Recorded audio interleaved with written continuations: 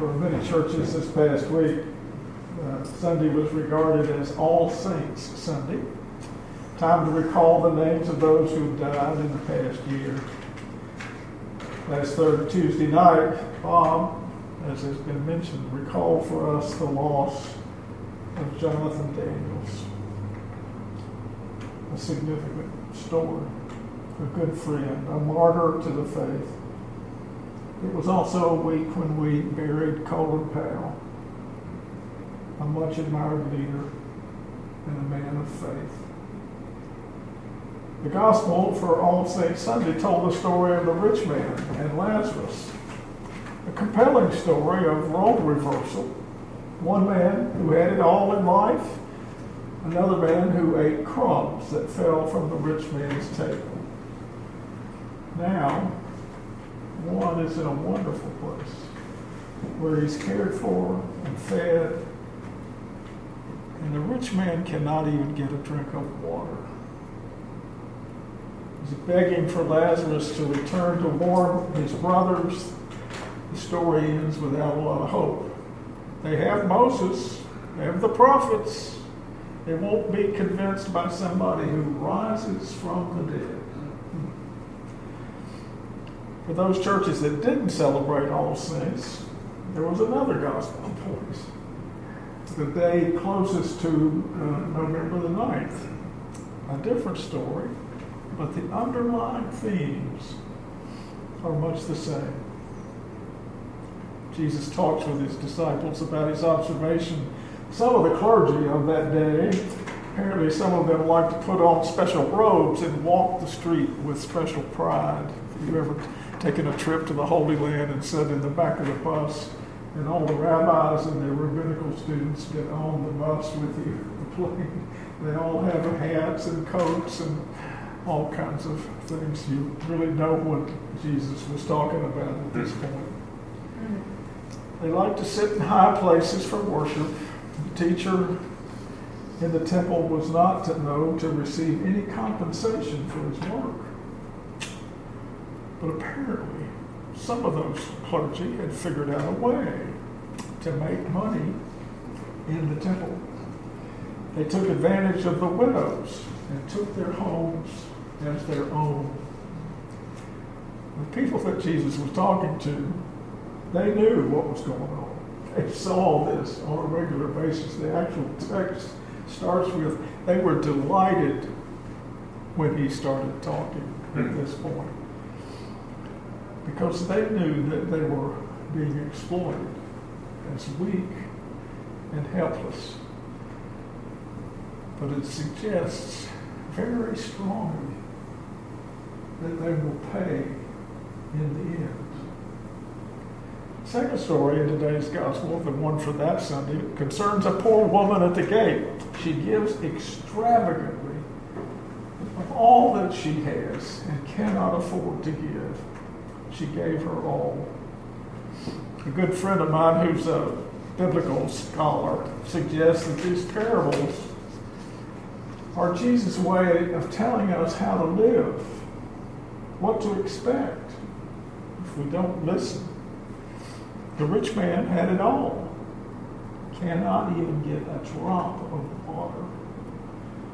The teacher who takes advantage of those who follow him can expect to pay a price in the end. My friend, Tom Blair, was teaching last week, shared the belief that we are born into a portal and live our lives in this continuum. And at some point on the other side, this will end.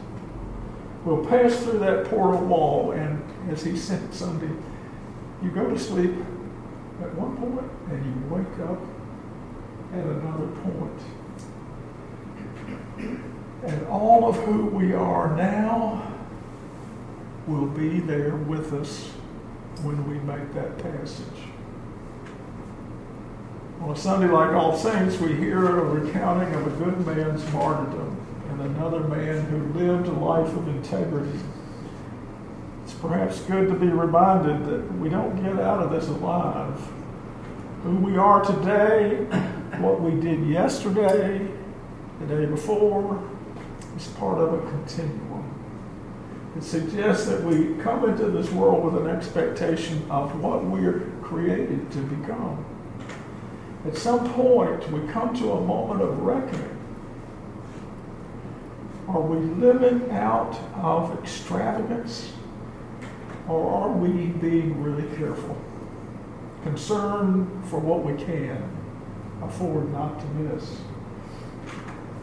As most of you know, I took a bike trip this past couple of weeks. The idea was to take a train up to Pittsburgh, which I did, with my bike, and to ride out of the hotel onto the Great Allegheny Passage, the C&O Canal, back to Virginia. Turned out to be about 240 miles of bike riding. Sleeping in a tent at night, making my cup of coffee with a quick boil. Oh, I can't tell you how good that coffee is. An adventure. First day, ran into a man who had decided to do the same trail. Otherwise, I was going to ride by myself, but all of a sudden I had a new friend, Doug. Just a sideline that's not in my manuscript. My wife was at dinner that night with her brother-in-law and sister, and she mentioned that I'd found a new friend named Doug, and her brother-in-law is a fireman, and he said, "Doug, seems like I just heard about a serial killer." Well, anyway. On the third day, we knew of riding that we were going to come to a tunnel called the Paw Paw Tunnel. It had been cut through a mountain to make the train able to avoid a long trip around the mountain. It went through the mountain. But we also knew that this tunnel had been closed for repairs. We had heard, though, that some people were given permission to ride through. So we rode to the Paw Paw Tunnel, rode in 2,000 feet in this dark, damp, scary place, pedaled to light at the end of the tunnel, only to be told by the engineer that it really was closed due to rock slides. They had let some people through before, but now they couldn't. She suggested that we take the shortcut over the mountain instead of the longer route around. We'd gotten there at 5 o'clock, it was already dark. So back to the entrance of the Paw Paw and up the side of this mountain. It was a freshly cut, rocky trail that seemed to go straight up. It was not possible to ride. In fact, I could not push my bike up the side without taking the saddlebags off in the back of the bike. And then, so I would then push the bike up, and I'd have to go back and get the saddlebags up. My heart rate went up with all these trips. I started telling myself, just take 21 steps and you can take a break. You can breathe. Well, I don't know where the 21 steps came from, but it seemed to work. And we each made it over the mountain and held on for dear life as we slid down the other side to the bottom. It was a 3-hour trip to cover 2 miles. We got to camp, we cooked some dinner, fell into our tents in a deep sleep. We got there obviously late, and we didn't even know what the campsite looked like. But the next morning, we woke up to a beautiful sight right on the river. A nice reward for a hard ride. I've had a number of long bike rides in my lifetime. It's the adventures like this one that I remember. They began when my granddaddy Billy had given me an exceptionally nice bike when I was 6 years old.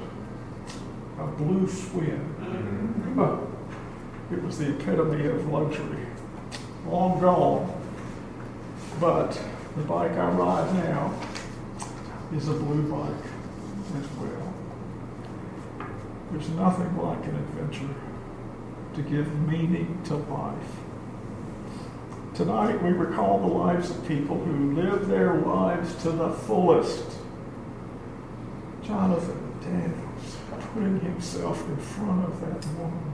Oh,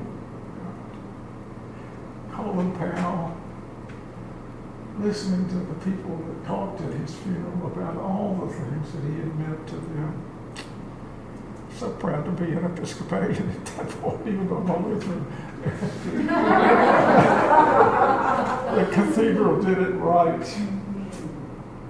We hear the call of Jesus to live our lives extravagantly, to give all that we have to give, to pay attention to everything that surrounds us, to put ourselves completely into life, to search for our purpose, our reason for being here, to risk becoming what we're each called to become.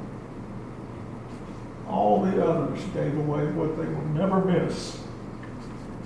That widow gave extravagantly what she could not afford. She gave her all, and we're called to do the same. Amen. Peace of God that passes all understanding, keep your hearts and minds in Christ Jesus.